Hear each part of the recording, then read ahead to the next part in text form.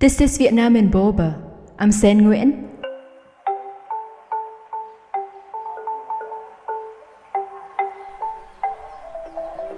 When the extended lockdown in Ho Chi Minh City, also known as Saigon, made it more challenging for Lê Thị Lĩnh to stay, she decided to go back to her hometown in Quảng Trị province in central Vietnam. Là bà cũng nửa thì mừng mà nửa cũng buồn là vì bà về một mình bà, còn con bà 4 năm đứa con còn phải ở lại thành phố vì nó làm ăn ở đây mà. While waiting for the train, the middle-aged woman told local media how sad she was and how much she would miss Saigon, her second home, and her 5 children who are also migrant workers but chose to stay back.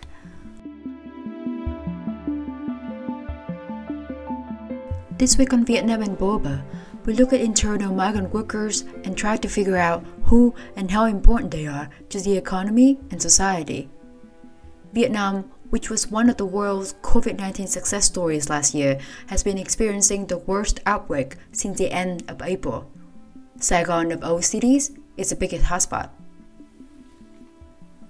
By mid-October, it accounts for around half of the nation's 850,000 of cases and 80% of around 20,000 deaths. By the time this episode was aired, there has been signs of improvement with weekly downward trends in both cases and fatalities. Southern manufacturing hubs Bình Dương and Ho Chi Minh cities are the first and third biggest destinations for migrants. The outbreak has been hard on them. Many migrants didn't have enough food, or they lost their job without any compensation or timely support from the local government. Many also faced forced evictions by their landlords because they could no longer pay rent. From around July, Saigon and other southern provinces have seen waves of migrants trying to leave even during the strictest lockdown when people were told to stay home. Some of them, like Madame Lĩnh, were assisted by local authorities to return to their hometown. Government data shows between July and September 15, about 1.3 million migrants left the capital Hanoi, Saigon, and other southern localities. But the number can be much higher because the statistic I told you don't include the exodus of people leaving Saigon and its neighboring provinces when COVID-19 restrictions were lifted in early October. Images of those making the journey, many with children, on motorcycles piled with personal belongings, have been shared widely on Facebook and TikTok. The migrant exodus illuminates one of the communities hardest hit by COVID-19.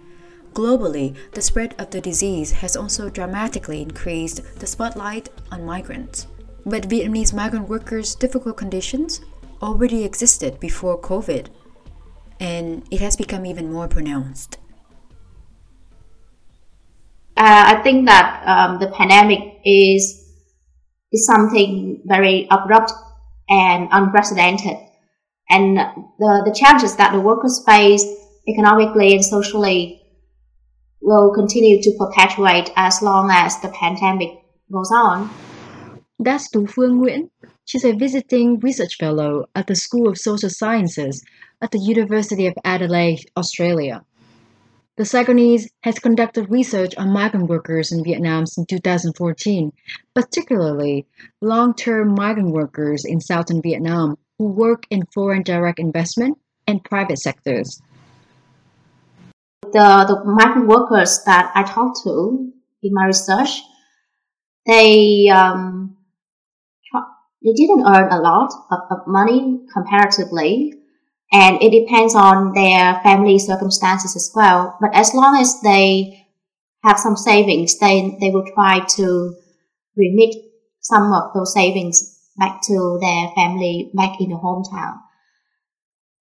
And I guess because the saving or the money that they send back home is not much, is the economic benefits that the migrant workers bring to their hometown is mostly to help their family members overcome poverty.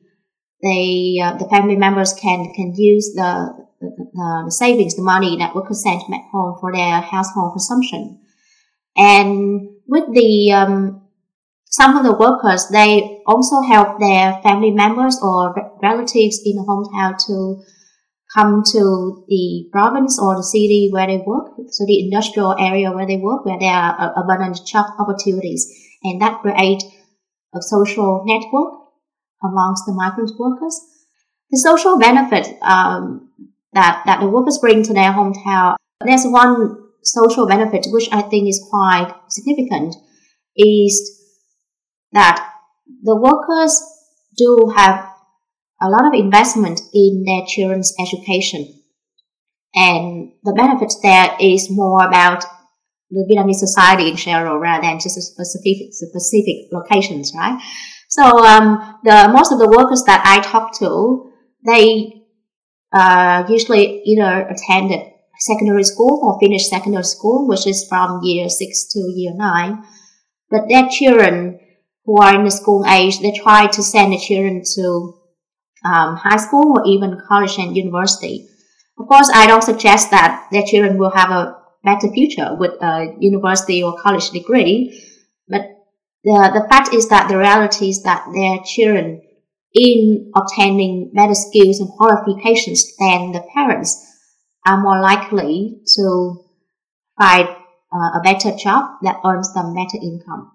And so I think the fact that the workers invest in their children's education is a positive thing that contributes to society in general. Migration played a key role in the making of Vietnamese economy when the country was one of the world's poorest around 40 years ago. In the 1990s, the government incentivized people to migrate to new economic zones, while also moving from centralized market to market economy. You know what I'm talking about. The transformative reform policies of Đổi Mới in 1986. Between 1999 and 2009, migration became even more common because of the proliferation of the economy, and there were huge demands for workers in the industrial areas. Their internal migration patterns vary. People either move around within their local district, in their province, or between districts and to a larger distance between provinces. The rate of inter-province migration remains the highest throughout the census since 1999. The latest census in 2019 shows there are about 6.4 million internal migrants, or around 7% of the population, while the majority of them are between the age of 20 and 39, which reflects the country's workforce demographic. More than half of them are female. Migrant labor researcher Tu has something interesting to share about that. In a project that I did in 2018, I also interviewed younger workers who only have a couple of years of work experiences. And in my samples, certainly I reached out to more female workers than male workers, basically because in the large manufacturing industries, the garment and footwear industries, there are more female than male workers. And I think my gender also played some part into it, because when I asked some of the key informants in my field about recruiting workers to the project, because they think that I'm a female, so I would be more comfortable talking to female workers. So they tended to introduce me to female workers rather than male. So yeah, that's a very quite interesting aspect of my field work. Is that an advantage or disadvantage, you would say? I think the advantage or disadvantage depends on how you view your project and how you frame it, I guess. So basically, for one of the projects, I did want to reach out to more male workers, but certainly we need to acknowledge the limits or the practical limits of our research. And with the projects that I did on gender discrimination, of course, the sample obviously should be on female workers. Of course, I also talked to male workers as well along the way to learn more about their experiences or their opinions. And for me personally, talking with female worker does have an advantage because, as I mentioned before, it's not just an assumption of my informants, but the reality is that female workers are more comfortable sharing with me their experiences. Actually, they provided me a lot of details, and it's not just the factual details, but they also put a lot of thoughts and sentiments into their stories as well. What Tu learned from that 2018 sample of women from the age of 26 to 35 in southern province Dong Nai reflects a working system that discriminates against women and fails to empower them, not just in Vietnam, but many other countries as well. In the light manufacturing industry, the reality of gender discrimination is actually quite complicated and complex. And gender discrimination usually unfolds in subtle and indirect manner, or even unfolds within the shadow of the law. And I just want to give 2 examples so the audience is clear about what I mean by that. The first form of gender discrimination that I usually encounter is the employer's refusal to renew employment contract with female workers when the employer finds out that that female worker is pregnant. So normally a worker, when they goes into the company, and after they have worked for a couple of years, they would hope that the employer would renew their contract and to offer them permanent long-term contract. So to ensure so to make them feel more secure in the job and make them more bonded with the company.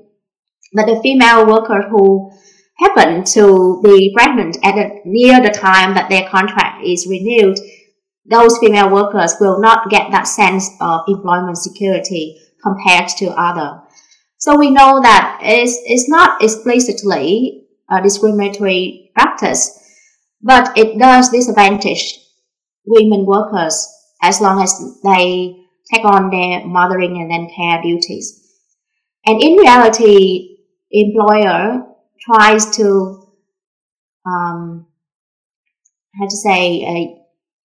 use some kind of legal justification for their decision. For example, they can say that the female worker failed to satisfy the demands at work, failed to fulfill their tasks satisfactorily for a certain period of time. That's why the employer doesn't want to renew the contract. And as long as the employer decided not to renew the contract with the female workers, they will give an adequate notice to that female workers, which is within 15 days. And so everything is in compliance with the law. So for that reason, the female workers do not have any ground to contest that decision.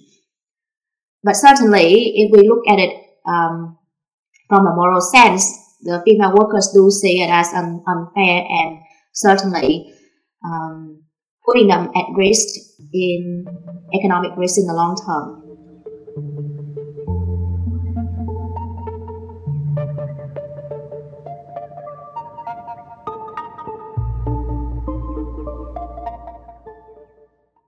The second form of discrimination is actually deriving from the intensive working culture of the light manufacturing industry.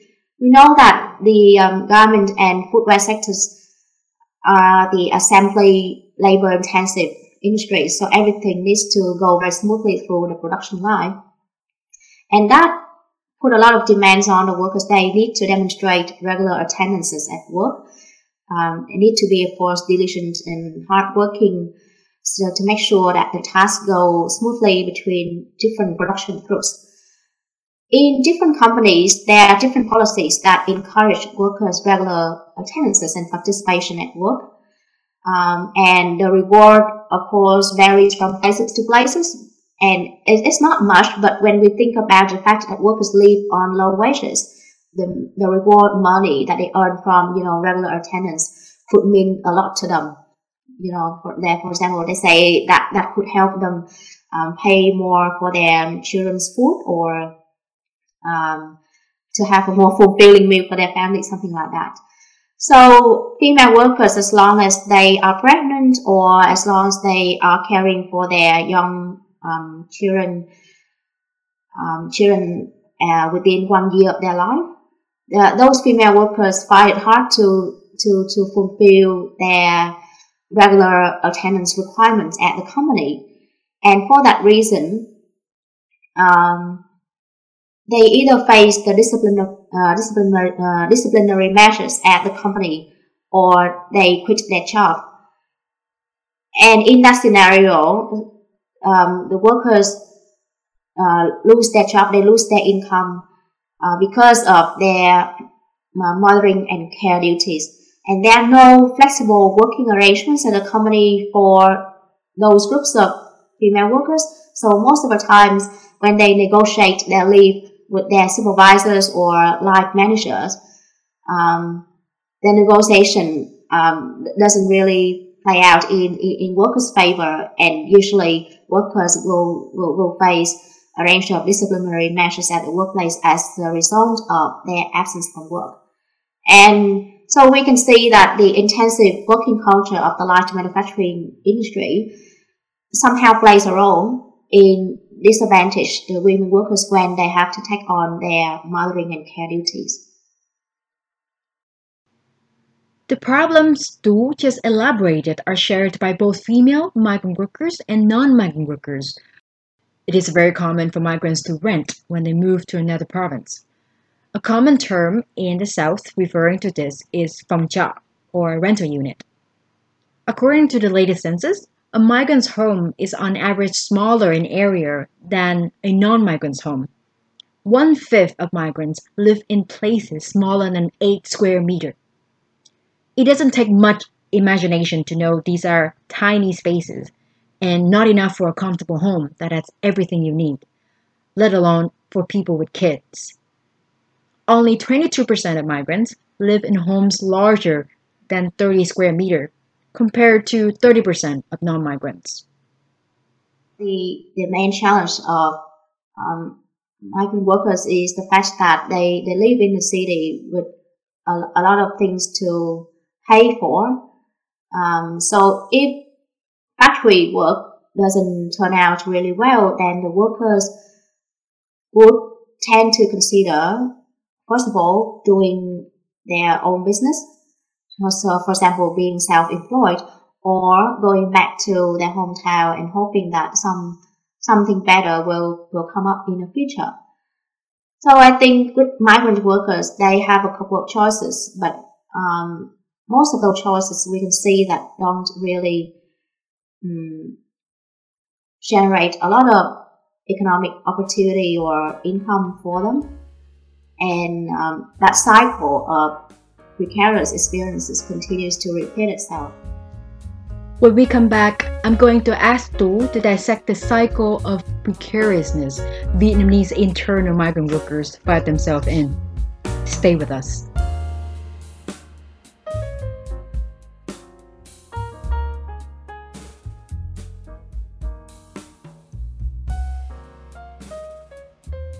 This is Vietnam in Boba. I'm Sen Nguyen. I'm talking today with researcher Tu Phương Nguyen, who studies labor resistance, law, social change, and precarity with a particular focus on migrant workers in Vietnam. I asked Tu to tell me what she has found to be the most significant challenges that have not been resolved for years, which prevent migrants from having better working experiences and living conditions. The first challenge is to do with their wage. In Vietnam, the government raises minimum wage every year, but workers in the light manufacturing industry still struggle to live with their wages, even with overtime work.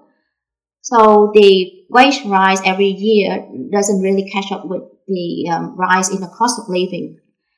And the story that I hear a lot from the workers is that, yes, the company raises wages for us every year, but at the same time, we also have an increased cost of fuel, rent, food, and there are also a lot of other expenses that they have to take into account as well, such as children's school fees and the food for the whole family.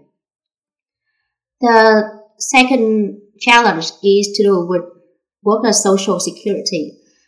The workers that I looked at most of them are having labor contracts with their companies, and as long as they enter into a labor contract, then they will participate in the state's compulsory social insurance scheme. That social insurance scheme requires contribution from both employers and employees, and the money that is contributed there will be used to pay for workers' maternity benefits and, more importantly, the pension when workers retire. The challenge with that is that in many companies, the employer doesn't contribute their share of social insurance to workers' social insurance fund, and that actually affected workers' benefits when it comes to claiming their social insurance. The social security issue is also closely linked to the wage issue. As I mentioned before, workers live on very low wages. And some of the statistics done by the Vietnam General Confederation of Labor have shown that current minimum wage only satisfies around 80% of workers' minimum living needs. Because of the low wages, workers don't have a lot of saving, right? So the law on social insurance in Vietnam allows the workers to withdraw their social insurance money early within 1 year after they quit their job. So if the workers do not withdraw that money, then they can just continue to pay into that fund, social insurance fund, and then they get that money as a pension when they retire, as long as they have contributed to the fund for at least 20 years. So the pressing issue for the past 10 years has been that the workers tend to withdraw their social insurance money early, and by doing so, they forego the pension in their own age when they are no longer able to work. So I think that reflects the precarious experiences of the workers. They don't have a lot of savings, and that's the reason why when any economic or financial needs arise within their family, they have to resort to withdrawing the social insurance money, which is the buffer or the social safety net that is supposed to be used when workers retire. The third challenge is the legal challenge, and I would say that is also links to the previous two challenges that I just mentioned. And I think in Vietnam, the picture of employers' compliance with the law is quite mixed. Of course, there are companies that complying well that are complying well with the law, but there are many others that violate the law, and the violation is to do with a whole range of issues, including wages, social insurance, as well as other individual issues such as the workers' contract.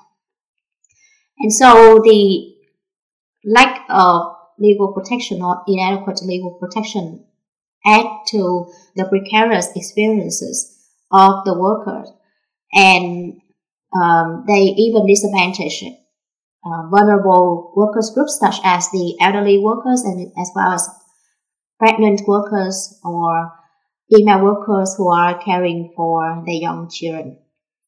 Over the year, the Vietnamese government and the union have also come up with measures, soft and hard measures, to force businesses to comply with the law.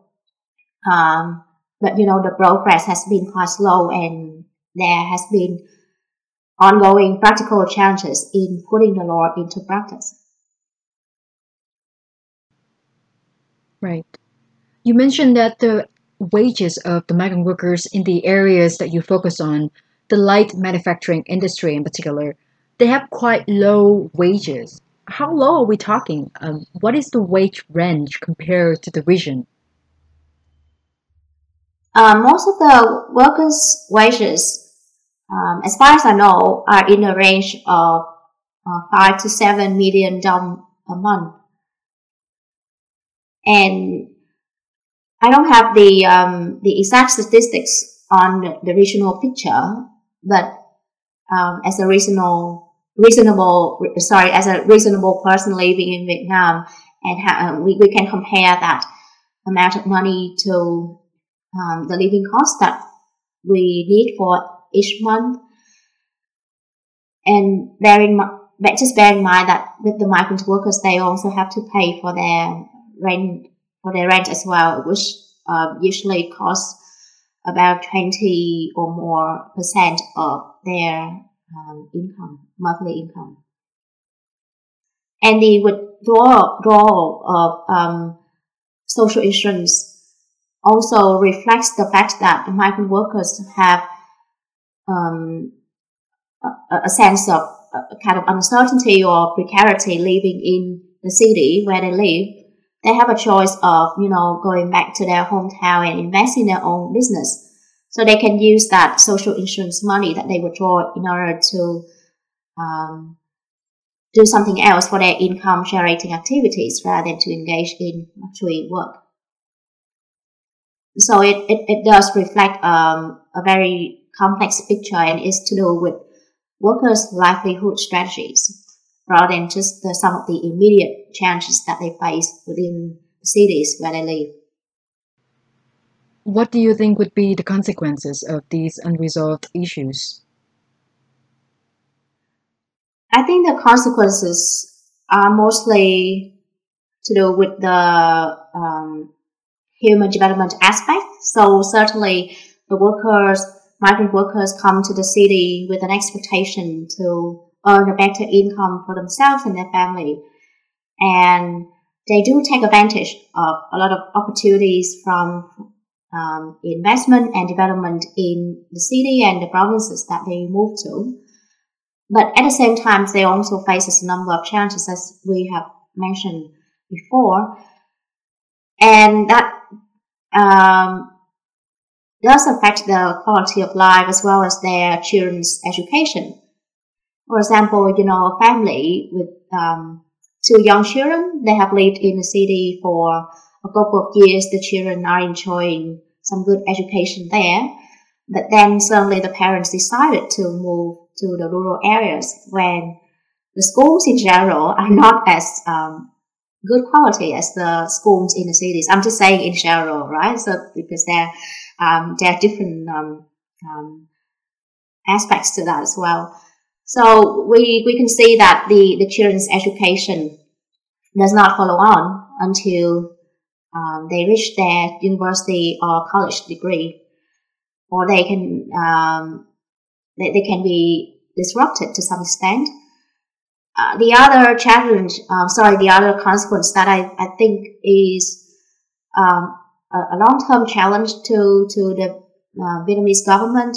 So if a number of legal, social, economic issues are not resolved, and especially the fact that legal violations at companies continue for a while, then workers will take action among themselves. They will mobilize strikes and protests.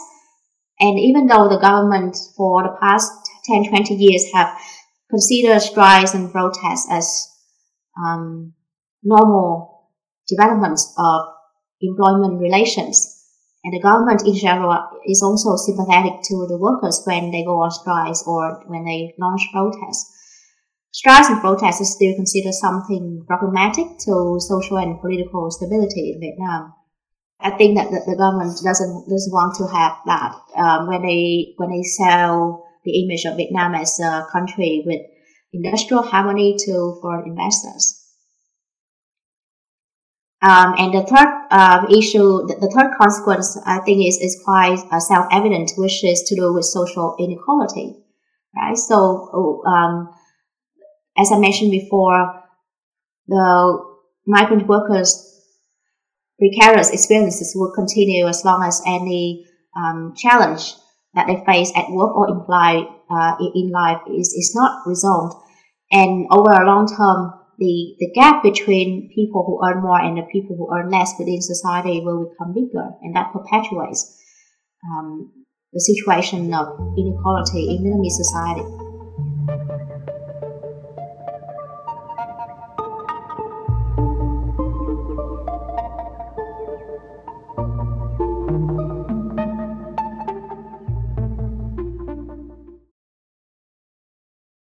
I think the challenges that migrant workers face in the destination cities and provinces have been noted for a long time in a lot of policy documents, a lot of reports by NGOs in Vietnam and international organizations in Vietnam.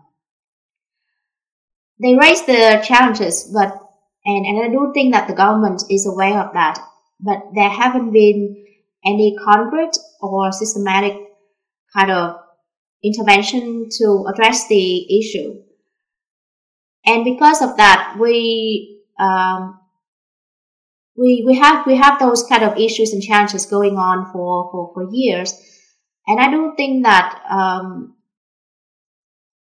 with the workers themselves, of course, that will not deter the workers from continuing to seek new economic opportunities in the cities, but they will end up in a situation of precariousness when the opportunities or the thing that they expect to gain from moving from out of their hometown do not match up with their expectations. In the context of the pandemic, is it obvious to say that it has made their personal and working life conditions more challenging moving forward? Yes, certainly. I think that the pandemic is something very abrupt and unprecedented, and the challenges that the workers face economically and socially will continue to perpetuate as long as the pandemic goes on. The workers with the labor contract, they have certain contribution in the social insurance fund, they have some kind of social safety nets, they will fare better. But given the severity of the pandemic and the fact that production and employment have been stalled for a while, even those who have social safety nets, they will certainly struggle. And I think I mentioned earlier about the fact that workers try to withdraw their social insurance money early, within 1 year after they quit their job. I don't have the recent statistics, but my guess is that the pandemic will contribute further to more numbers trying to withdraw their social insurance money. And even in the news, there have been reports of workers trying to do so through illegal measure, through informal measures. So instead of claiming that money within that 1 year, then they somehow connected with a broker in an intermediary that allowed them to withdraw that money within less than 1 year after they officially quit their job. Certainly the pandemic and the pressing financial and economic demands that the workers face when they lose their income, when they don't have the opportunity to earn as much as they can before that, does certainly contribute to workers already vulnerable and precarious situation. Remember when I told you at the beginning of the episode about migrants leaving Ho Chi Minh City in the middle of the lockdown? There were concerns about risk of infection spreading, which prompted the local government to stop them from leaving.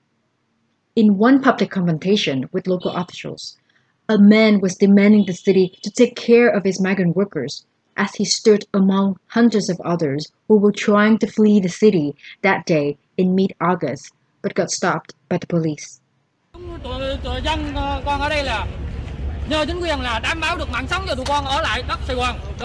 want the Saigon government to guarantee our life to stay on Saigon land, the middle-aged man said, still wearing his mask and helmet while moving his hand with vigor. Behind him was a crowd of migrant workers sitting on their motorbikes with their backpacks and belongings, some of them with children. Và cái thứ hai là phải có lương thực và thực phẩm cho con anh uống qua ngày thôi. Đó là hai anh và gia đình anh và các bạn. And secondly, there must be food for us to eat just day by day. He finished his request. The local officials was heard trying to calm the man down and told him and his family to go back to their rental unit, and the authorities will send food to them. While migrant workers are vital to the economy, their efforts might not be as socially and politically appreciated as they should. Some argue that migrant workers earn wages in bigger cities like Saigon. The city itself contributes 1/3 of the state budget, which is then redistributed nationwide, and the beneficiary localities are the hometowns of these very same migrant workers. Plus, migrant workers also benefit from the incomes they earn and send remittance to their families who also benefit from that. Is that one of the reasons why their efforts and contribution to our society have been taken for granted and insufficiently documented? Yes, I think you're right on that point. As far as I know, there's incomplete statistics and studies on the economic benefits of migrant workers to the provinces and cities that they migrate to, as well as in their hometown. So we don't really know how much that contributes exactly. Their remittance, the money that they send back to their hometown, contributes exactly to poverty reduction, for instance, in their hometown. And I guess the fact that it is taken for granted is because of the political economy situation in Vietnam, when we have highly developed, industrialized cities and provinces, and other less developed provinces and cities in the rural area. So to some extent, I am thinking of the workers as the node in the distribution of development and wealth from the big cities and provinces to the less developed areas. And I think you're right in pointing out that out. And I think that is one of the reasons why workers' contributions is taken for granted, and there has been incomplete investigation and study into that. What would be a long-term solution? The solution that I have in mind is something really ambitious, I guess. A lot of the challenges that the workers face come back to their low wages. It's the low wages that make them feel insecure in, for example, continuing to work in a factory for a long term. It's the low wages that do not give them a lot of saving, and that's why they have to resort to their social insurance money or their pension money when they need it the most. So the solution, I guess, is to create a wage system that somehow meets the demand of the workers.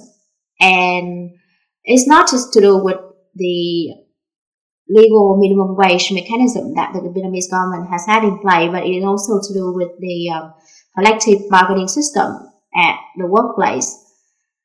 Currently, the collective bargaining system at the workplace doesn't really function, to be honest, because the union at the workplace doesn't play a very good role in representing workers' voices and interests, and therefore they cannot act as a workers' representative when it comes to wage or any benefit issue.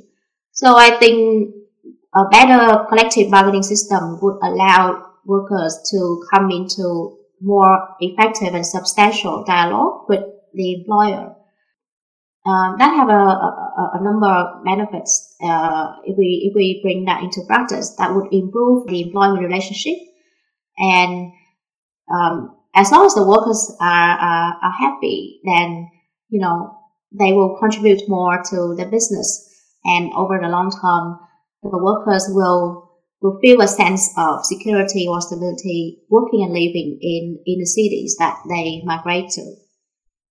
In reality, a lot of companies actually pay workers more than the minimum wage, because in large manufacturing industries, it is usual to see workers work overtime, and of course they get extra money with that. So in reality, workers do earn more than the minimum living wage, but they still struggle, especially workers who have family, who have children. COVID-19 has already transformed migrant experiences in ways that will produce inequalities, or rather deepen them. But it should also be an opportunity for us to be more socially aware of their aspirations for employment security, better working conditions, and most importantly, a dignified life. Tu Phương Nguyễn is a visiting research fellow at the School of Social Sciences at the University of Adelaide. She's the author of the book Workplace Justice, Rights and Labor Resistance in Vietnam. Chị Tú, thank you for joining me today on Vietnam in Boba. This episode was edited by me and produced by Giang Phạm. Giang is our executive producer of Vietnam in Boba, and he cares deeply about multimedia storytelling. I would also like to pay tribute to Kelly Võ.